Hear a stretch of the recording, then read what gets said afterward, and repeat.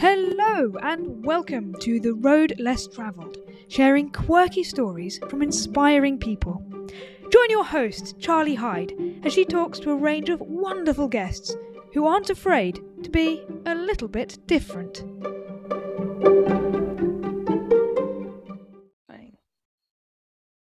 Louie, it's a pleasure to welcome you to The Road Less Travelled. I am super excited for our conversation. We have loads of stuff to talk about. So, if the listeners don't know who you are, could you share a little bit about you? Yeah, sure. So my name is Louie Stafford. My pronouns are they, them, or he, him. Um, I am a trans non-binary person, and I am a managing director of a company called Learnest. Um, I'm 36 years old, I think. Gosh, I can't even remember how old I am. I'm based in West Yorkshire, originally from Newcastle, and I have dyslexia and ADHD. That's everything you need to know about me, I think, in a sentence. Brilliant. And I'm particularly excited today to talk about your work with Learnest and your founding of Learnest and your journey to that, because I think what you're trying to achieve is so important for, as a person who also identifies as LGBTQ plus, it's really important that companies have the right support to know how to make a truly inclusive environment. Could you tell us a little bit Yeah. about Learnest and your journey to setting it up? Yeah, sure. So my background really is in community development work. And when I came out as trans about 12 years ago and I transitioned, I experienced some transphobia in my workplace, and so my formative experience of coming out was this negative, this negative treatment that I experienced from my employer, which was very unfortunate. But it set me on a trajectory. Really, I took my employer to tribunal, and it kind of taught me a lot about my rights as a trans person in the workplace, which at the time, I didn't think I had any, like I didn't really think, and back then especially, there wasn't a lot of information. Um, I was very new to any terminology, any language around, being trans and how that interacted in the workplace. So I was really learning on my feet. And with the support of my union at the time, I ended up winning at tribunal. And it really it really solidified with me that I wanted to support other trans people to know that they don't have to put up with negative experiences or treatment at the hands of their employer, that we are protected by the Equality Act, and we have human rights and the right to dignity in work and things like that. So that set me off on this career path of basically working with trans and non-binary people.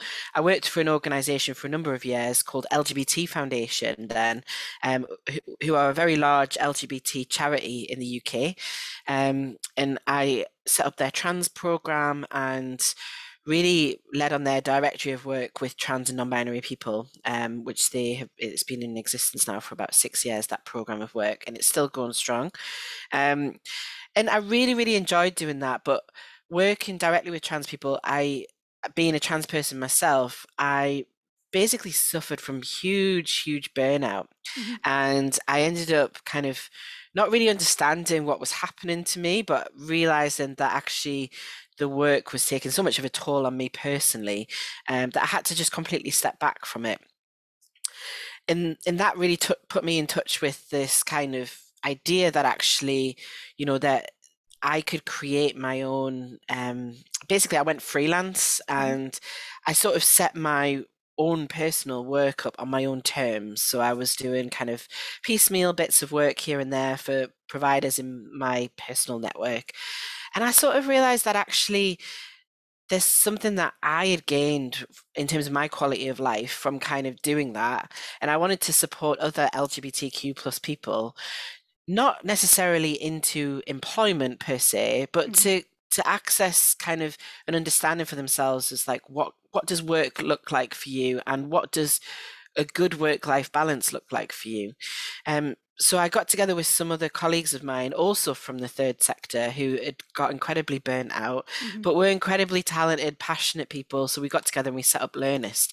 In Learnest, our vision is, a world where LGBT people have access to employment, personal development opportunities, and economic security, ultimately.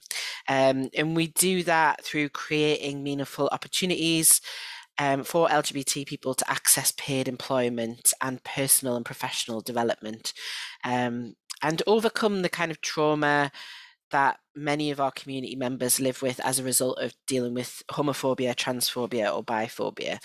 And yeah, that's it really. And I guess part of that as well is I also bring in an element of intersectionality into our work, because I live with ADHD and neurodiversity. So we work with LGBT people who have dual conditions or like dual lived experience that might also, act as a barrier to access and employment, such as like disability. Or a lot of the people that we work with are neurodiverse, or they're single parents or students, so there's a lot of other things going on in their lives as well as their identity as being LGBT. So yeah, we've been in existence now for we've been trading now for 3 years. And we run a peer mentoring program for LGBT people. So really, we've developed that in-house, so it's kind of a hybrid model between formal professional coaching and peer mentoring. So we match, for example, a trans person with a fellow trans person that's maybe a little bit further on in their life, in their journey, their transition, and in their career. So we give kind of professional coaching support through that relationship, but also it's kind of peer mentoring because there's that shared lived experience as well. And then we've just launched a new advocacy program where we're supporting LGBT people who are facing discrimination actively in their employment, so that we work with the individual and the employer to kind of have conversations about how to overcome challenges. So that's very new, but it's going really, really well. And in the next 12 months, actually, we're planning on opening an LGBTQ plus community hub in West Yorkshire, which will act as a bit of a springboard and a space for where we can, actually deliver some of our in-person sessions. But also through that space, we're hoping to set up like a retail space where we stock products made by LGBT businesses and things like that. So yeah, that's us in a nutshell, really. It's super exciting. I think there's lots of things that we can unpack as we kind of go through this podcast. And I think let's start with you and your kind of journey to Learnest specifically, which is around, obviously you experienced a burnout. And I think I've had quite a few guests on the podcast who've the pivotal moment where they've decided to change their path has been a burnout, whether that's been a burnout of overwork, or it sounds like for you the burnout was more kind of an emotional burnout of doing something. People say you should do what you're passionate about, and you are, but it's almost you're so close to it that actually it becomes all consuming, and then you end up burning out sort of off the back of that. Does that sound like a kind of reasonable summary of your experience? Yeah, absolutely. I mean, I think there's a lot of, especially what the trans and non-binary community are going through at the moment. And I'm not sure, how much your listeners would necessarily know about that, but there's a huge backlash against trans and non-binary communities, and I suppose like progress to include trans and non-binary people. So doing that work whilst also being a trans and non-binary person yourself, I think took a great kind of emotional toll. And I think there's a lot of people in these spaces working, representing minority communities that they also belong to themselves, that, by proxy get this kind of heightened emotional kind of labor that they're putting into that work. And that was certainly the case for me. But I also think a big part of my burnout was the fact that I had undiagnosed ADHD, and I worked in a very, very, competitive environment. Not competitive in the sense that it was a corporate environment, but you know, even in the third sector, in the charity sector, there's a different sort of work culture, and it's not about getting the biggest paycheck. It's about, demonstrating your commitment to the cause. And I really felt Mm. that personally. It was really, really difficult and quite stressful for me, because what I've learned about my ADHD is I need to take time out, and I need to be gentle with myself in times where I am feeling overwhelmed. But there was no breathing space in that work, because the demand on my time was relentless. So whenever I did take time off, I felt very, very guilty, and I Mm. felt like I was letting everybody around me down, and that just exasperated the the kind of shame I was feeling Mm. about, not performing at the same level as some of my colleagues and things like that. Um, which is one of the brilliant things about, you know, being in a position now where I manage my own time. Yeah. Um, because with ADHD, there are times where I have hyper focus, Mm. and I can easily work a 70-hour week and it not phase me at all. In fact, I love it and I enjoy it. But then there are other times where I'll struggle to turn on my emails, and I Mm. think I just have to accept that there are different periods in my like work life that, sometimes I'm going to be hyper productive, other times I'm really not going to be. But the more pressure I put on myself in those times of that downtime, Mm. the longer that downtime will last.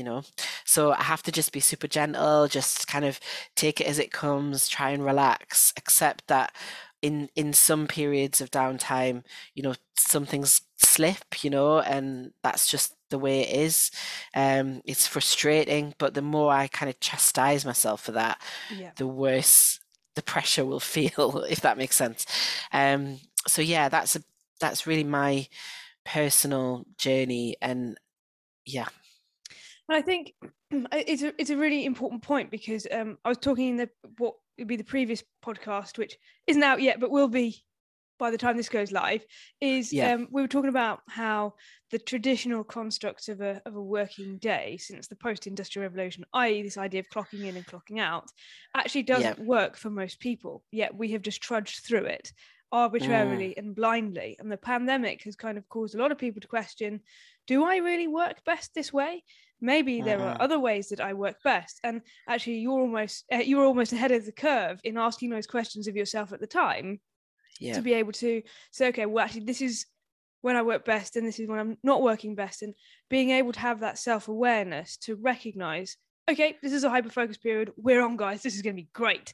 And Yeah. also, those periods I say, okay, I need to step back, because actually, when you've described what you do today versus what you were doing previously, in a way, ostensibly, you sound almost a lot busier because you've got Mm, Learnest. We'll talk a little bit about the LGBT consortium you're trustee of. So you're actually doing huge number of things. How mm, do you balance that between making sure that you don't burn out again? mm. I think one of the things that I found super helpful, and I only came to sort of realize this through actually working with an ADHD coach myself, um, is being authentic as much as I can. I tell everybody about my ADHD. Mhm. I tell people when I'm having a bad mental health day, because I also suffer with anxiety and depression. I am really, really passionate and committed to presenting the most authentic version of myself as possible in work. Because what I realized was that I was in my previous job, I was putting on this brave face, this smiley, happy Louie, and then I was going home and I was absolutely crashing. And Mm. it was like I couldn't keep that face up, and I couldn't keep up that facade. So I think one of the things that really helps me to recognize when things are starting to shift, or when the tides are starting to turn on my like ability to show up to work every day and recognize my energy levels, one of the things that really helps me keep in touch with that is the fact that I'm not having to fake it to anybody in the first place. And people around me, I think, generally have come to understand and expect that, they send me an email. Sometimes I'll get back to them immediately. Sometimes it'll be 3 weeks. And if it's urgent, they'll push me a bit. But like, I think generally people, because they understand the way I work, I've not built up that expectation with people where there's that additional pressure. So I think authenticity and being real with people is one of the best things we can do in terms of creating a nicer work environment for everybody. Because if we can be more honest about what we're dealing with, if we can share a little bit about what we're going through in our personal lives, if we can be more authentic, I think we transform workplaces to not be so performative, and not be so hard on each other, and on ourselves through that. So I think that's probably one of the main ways I manage burnout. But also, like you say, I think just being in touch with what works for me and what doesn't, and through like years now of trial and error, of just learning on the job and kind of figuring out, okay, this worked really well as an approach for me. This was terrible and made me feel like really bad, or, and just kind of practicing those coping techniques, I suppose, has been another thing, definitely. Yeah. I think the authenticity is a huge part, and one thing that so I come from the corporate world, and Yeah. for about three years, I was the fake it till you make it. I'm going to be the perfect corporate robot. And it worked for Yeah. 3 years, and I thought I was the absolute boss because I had it nailed, because I could put the face on all the time. But Yeah. then I had a burnout in last year, 2021, and Right. just like you, it felt like the whole face was coming crashing down. And as it was crashing Mm. down, I would go to meetings, and they'd ask you to put your camera on and be happy, and you had to do all these quizzes. So who wants to do another blooming lockdown quiz, right? And Yeah. you'd have to put this face on and look really happy and fun, and then I would turn the computer off, and it would almost be like a physical fatigue from the Yeah. effort of trying to keep the face on. And what I realized is that it's actually, if you try to keep your work personality and your own personality as completely separate things, you Yeah. can keep this up for a while, but it will eventually crash, however long that takes, Mm. because you're not two different people, and you shouldn't need Yeah. to pretend to be. You need to be you. But I think most people actually go through this fake it till you make it for so long, they actually don't know who they are. That Yeah. that was a big challenge. Was there anything you kind Yeah. of did to sort of go on that journey? Because that's a really hard place to be. Is there anything that you did through that journey to kind of find out? I think it really resonates what you've said there about how I think some people are just so skilled and at doing that, and it becomes just second nature, that they don't even realize that they're doing it. Like, Yeah. they don't even understand that that's what's happening anymore. I think that is what, when it was almost like a fog lifting, when I realized that that was the reality, that actually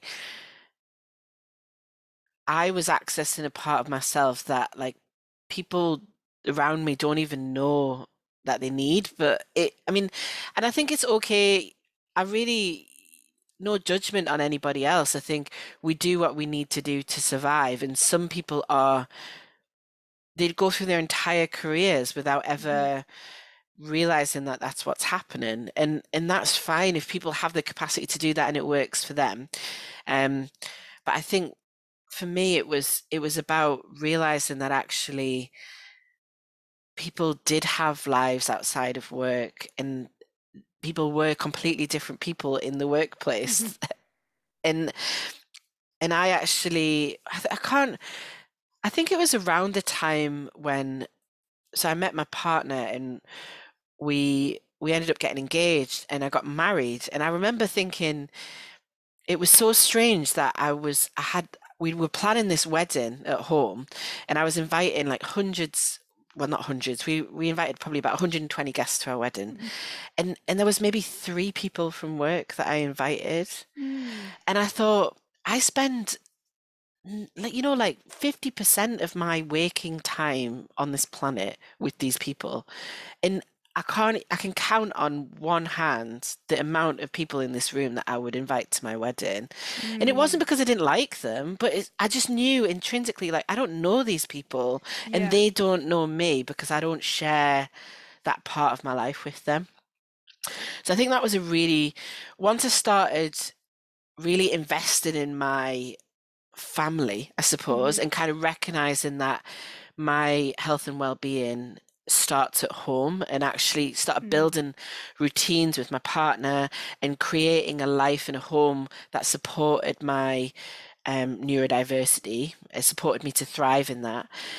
It's sort of the veil started slipping then at Mm. work. I think that was probably one of the catalysts for that change. Um, and it wasn't really a kind of a build-up of kind of overwhelming work or anything like that, because the Hmm. work had always been overwhelming. I Yeah. think it was a build-up in the foundations in other areas of my life, like my family and my being in touch with what I needed to feel happy, because I hadn't quite figured that out before that time. Mm. That sort of meant that I wasn't able to carry on in this space anymore in the same way where I'd been faking it.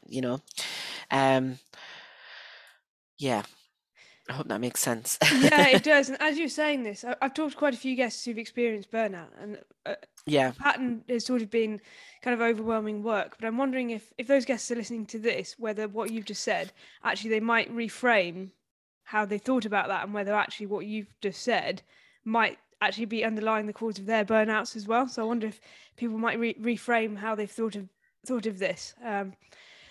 Because Yeah. what most people, when they're burning out, they look to work as the first cause because it's an obvious place, right? It's typically a stressful place, right? Like you say, whether that's in the third sector where it's a different type of Mm, stress, or whether it's in a corporate world where it's a different type of stress, or whether it's in a like a caring profession or a emergency services. Again, it's different again, but it's all mm, kind of similar.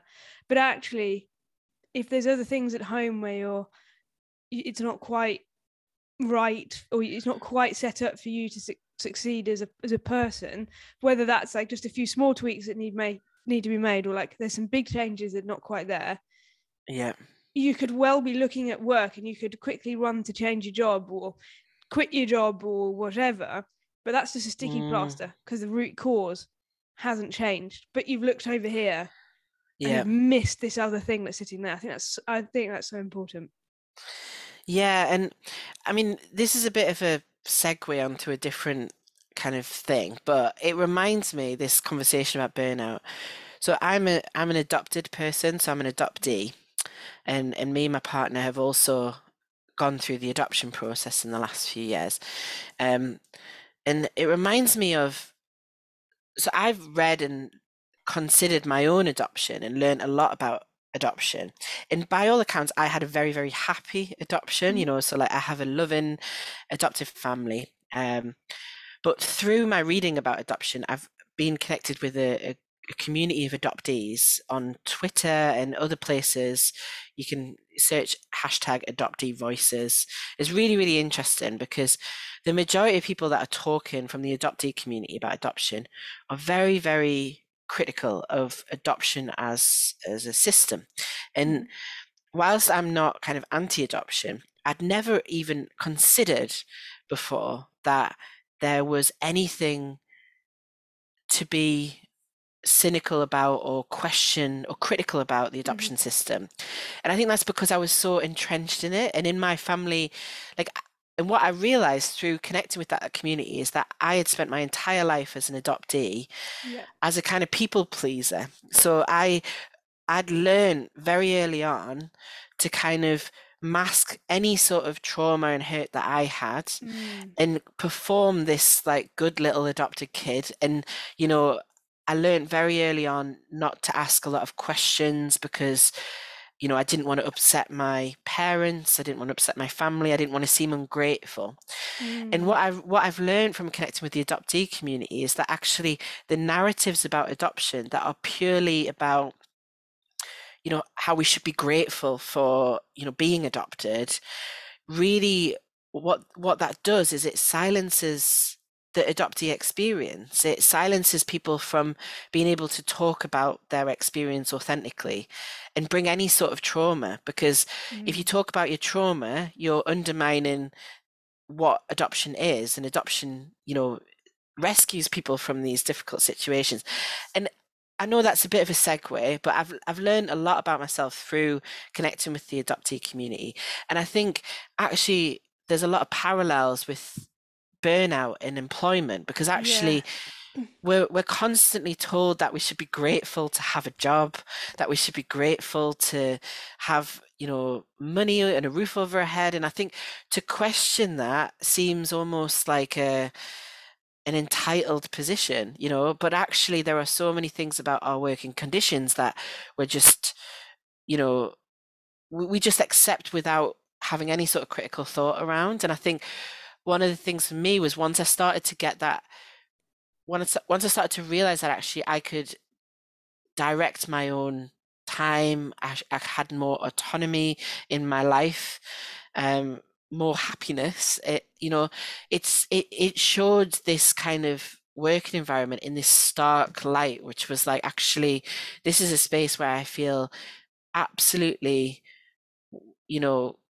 oppressed in a Mm. sense. I mean, I know that's an extreme word, but I did feel oppressed by the rigid working conditions, Yeah. the rigid, tight expectations around me and my time and my performance, and the way that was managed. And, it was just, I felt stifled and suffocated by it. Hmm. Um, and in the adoption community, they talk about the fog lifting, which is when people start to come out of the fog and they realize that actually there are things that we are allowed to be critical about when it comes to adoption. And I think my burnout was kind of like that. It was sort of like a fog lifting. It was like, maybe I don't have to be grateful to this employer. Maybe I have skills that they should be grateful to have in their organization. They should value me rather than it being the other way around. And it was just I think it was subtle, but it was very, very significant for me. Um, yeah. I really like how you talk about the interconnectedness of everything, because as you were talking about the kind of parallels with the adoptee and the adoptee voices, I was also thinking around adoptee as got to appear grateful and must appear to be a people pleaser, and in your kind of career in the charity sector, and that needing to the charity sector demanding you to look devoted to the cause. Well, of course you're like, Mm. well, hey, I can do that. I've been doing this my whole life, and then Exactly, yeah. like, no problem, guys, I got this. um Yeah. and then actually as that fog lifts, you kind of ask some of those questions. And I think burnout as a fog lifting is a really interesting perspective, because I've always perceived burnout as a fog descending, but your way of Mm, describing it as a fog lifting, actually I really like that, because that's about using burnout to empower you to mm, see new perspectives and accept new things, rather than mm, it being a bad thing that's descending on you that stops you doing anything like that. I really like that reframing. And I like your intersectionality. And do you maybe want to talk a little bit about kind of how that feeds into Learnest, and how you have kind of constructed, because obviously 2018 to now, it's been a bit of a journey. Do you maybe want to, you gave a bit of a summary earlier, but should we talk a bit more detail about the journey of mm. Learnest? Yeah, so we are a community interest company, and we were set up um, to support LGBT people in sort of dealing with challenges in the workplace as a result of being LGBTQ plus. But what we quickly realized is that the majority of people that we work with have I suppose, dual lived experiences, that, it's never just about them being an LGBTQ plus person. There's Yeah. always something else with it as well, and it makes sense because, we're not a monolith. We don't, as a group, we don't just have one experience. Like, we are lots of different things. Some of the people we work with are people of color and experience racism in the workplace. Mhm. Some of the people we work with are disabled and experience ableism in the workplace, which is compounded by being LGBT as well. And one of the things that I'm really, really interested in is imposter syndrome. Mm. And we've done a lot of work with our communities about imposter syndrome, and I've done a lot of like reflection on it myself as well. Because, I often feel like an imposter, and I know a lot of people that I work with do as well.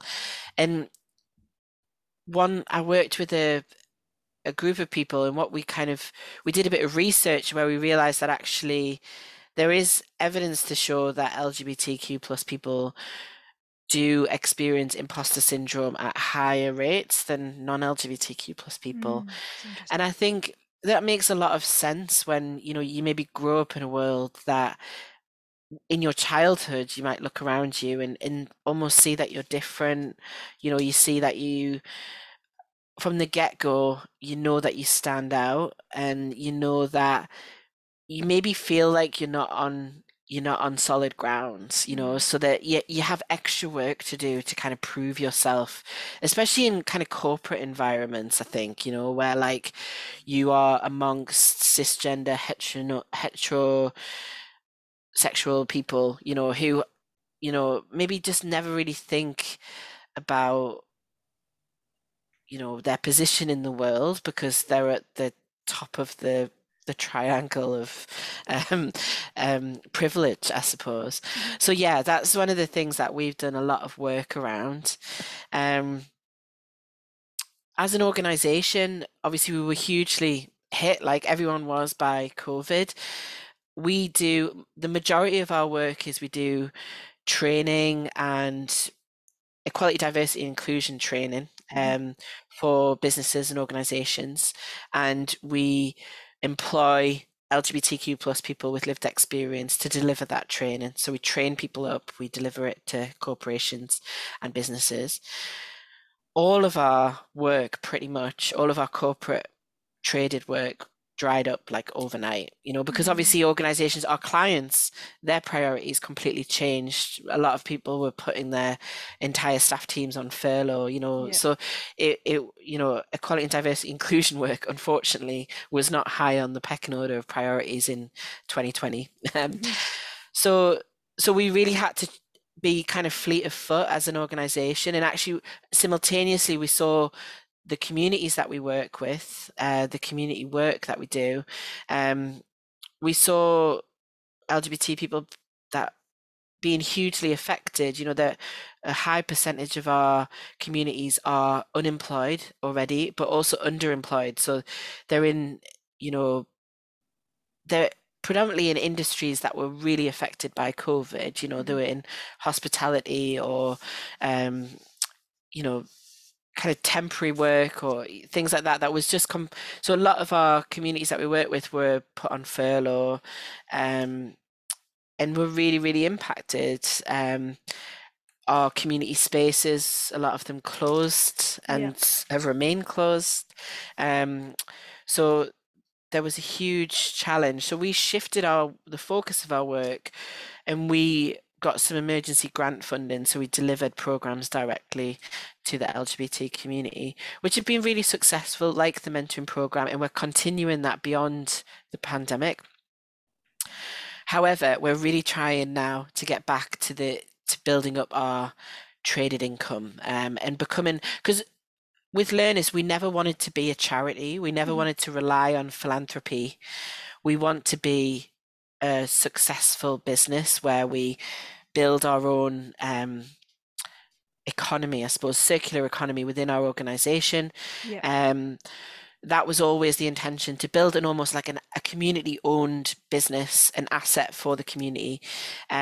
So we never wanted to rely on grant funding. We never wanted Yeah. to rely on giving or philanthropy. We want to make the majority of our money from traded business. Yeah. So we're getting back there, and we're actually exploring new revenue streams in 2022, which is exciting. Um, and it's a learning curve for us all. But I'm excited about what's next. And I think COVID has been quite a unique time for our business to kind of take stock and kind of Mm. really get to the heart of what we're about, what we want to do in the future, and how we want to do it. Yeah, make sure it's on our terms. So yeah, as well as kind of lots of challenges, I think COVID always also brought us a lot of opportunities as well, which feels weird talking about, a global crisis as a opportunity, but it definitely, in retrospect, has not all been, it's not all been terrible for us. Mhm. It's also been kind of a time which I think I'm grateful for, because without it, we might not have learned what we've had to learn quite quickly, which is, we really need to make sure that everything that we do is kind of for and with our communities, without working directly with and for LGBTQ plus people, and actually providing services for LGBTQ plus people, our business really doesn't work. So we have Yeah. to make sure that we are providing those services and adding value to people's lives. So yeah. And actually, just as you were saying value, I was thinking it as well, which is what I really love about what you're doing in Learnest is you are treating people as a whole. Right. So yes, your Mm, focus is on LGBTQ plus, but you're not just saying, well, we're only going to talk about that bit and we're going to ignore the fact that you are experiencing ableism or racism, or mm, we're just going to look at this bit. You're taking people saying, okay, there's this angle, but there's also so much more. Let's look yeah, at you as a person and value you as a person, and then let's see what we can do to help you as an individual. And that's ultimately where the value is, right? And in doing that, yeah, you learn a whole bunch of new stuff that you can then feed into your I&D courses that you're teaching back out to employers. So actually you're then even further in enabling you to support employers and you to support people as individuals, whether that's as employees for the future in those types of companies, or whether that's people that want to do freelancing type work, or whatever it is that success looks like to those individuals. You're there to support both ways and take that intersectionality and that cross learning to mean that we're mm, furthering the cause of true inclusion and diversity in yeah, the working world. yeah. Which is exactly right. And one of the things that I think we learned very early on is in this space that we're occupying as an organization, it's about employment. It's Mhm. about routes to employment. Now, most organizations that do that work talk about employability, Mhm. which we realized very early on that that was the wrong kind of language for us to use with our communities, because actually our aim is not to make our communities more employable. Our aim is to work with organizations to make them safer for Yes. people, because it's all about communities. LGBT people, for me, I think need to have options where they feel safe. If for them that's working freelance and, using some kind of individual like creative skill that they have to set up their own business, or maybe it's, delivering for Amazon or whatever it is, I want people to do what fits with their Mhm. life. And so we have a course called Create Your Future Mm. that we deliver with our communities. So it's not about, here, I'm going to teach you how to write a CV. It's like, I'm going to teach you the skills that you need to be able to recognize what you want out of your working life. Yeah. What are your goals? How does that fit with your personal life? How do you want that to interact? How do you ensure that you've got enough money to be financially stable? Because I think financial stability is, it's one of the biggest things for our communities. I mean, for me, I was in debt for a long time in my life, and I think that that really shrunk the choices and options that I had Mhm. about work, because I had to just go for the job that paid the most. Yeah. I had to just go for the opportunity where I was going to get the most money, because I was struggling financially, Mm. and it shrunk the choices and opportunities in my life. And it wasn't until I got a handle on my finances that I was able to be more empowered about the decisions I make around where I spend my time Yeah. and where I choose to do my labor, Yeah. and I think for so many of our communities, we're stuck in a really horrible cycle where it's Mm. like we have to take shit jobs that we don't enjoy because we need money to Mm. survive, and we want to get people out of that space. Um, yeah. Yeah. Yeah. I hear you, and I think. Oh, it's disappeared. What I was going to say. But similarly, You I'll come just back. say as well, that's not about kind of putting people on this conveyor belt of becoming really good employees, really compliant employees. That's not what we're about. We want people who are able to speak up for themselves, advocate for their own rights in the workplace. That's our aim as an organization. And you've sparked what I was going to say, which is that the problem isn't that the people in the community are not employable. They're employable, No, but people are not making employers are not making safe spaces for these people to work. This does exactly. not mean that they need to be more employable. It means that the employers need to reframe how they think of their working space and Yeah. their working environment to be friendly to more inclusive communities. And Yeah. that's not an employability problem, that is an employer problem. Exactly. And there's research from all the research that we have in the UK specifically, trans people are one of the most underemployed groups in the country, meaning lots of trans people have very high educational attainment, Yeah. you know, qualifications at degree level and above, but end up in roles that they are overemployed, Mm. over educated for, so they're underemployed to what their qualifications are. And I think that tells a really clear story about Mm. how employers aren't recognizing the the talents that trans and non-binary people bring. And there was some research done a few years ago where 1 in 3 employers said that they wouldn't necessarily, they weren't as likely to employ a trans person as they were a non-trans person. 1 in 3. So like a third of Wow. employers were openly said in quite a large piece of research that they wouldn't employ a trans person above a Why? non-trans person.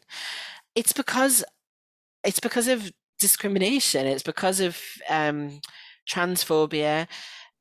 And I think transphobia doesn't necessarily always look like out and out kind of hate crime towards Mm. someone.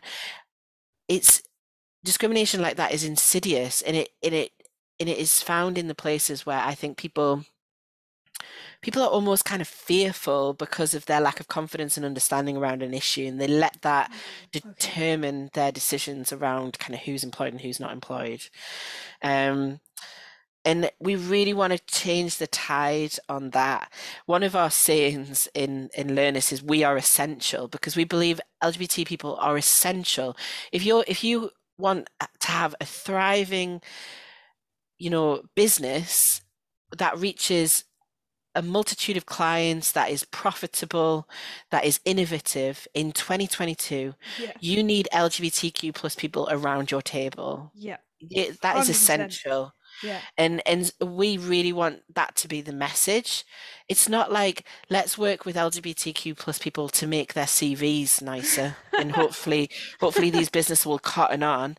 Actually, No. we need to go straight to businesses and say, if you haven't got LGBTQ plus people in your boardroom, you are missing a trick. Yeah. You are missing a trick. So yeah, that's really at the heart of what we are getting at as an organization. So Brilliant. And I love it. I love it. And it feels like a good segue into talk a little bit about, obviously you're a trustee on the yeah. LGBT consortium. So can you tell us a little bit about that?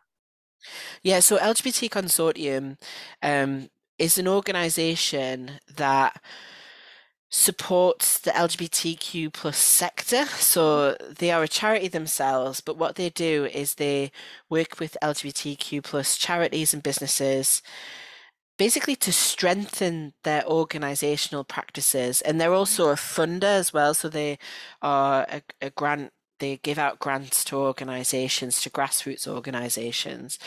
Um, being part of LGBT Consortium for the last, I think it's been nearly a year or coming up to a year anyway, it's been amazing. And they're an incredible organization that's gone from strength to strength. The staff team there are amazing, and they do some incredible work um, to support smaller organizations that are facing challenges. So, as an example, um, Mermaids, the transgender charity that work with young people, have come under a lot of um, fire in the media, and there's a lot of backlash around the work that they do by transphobic people. And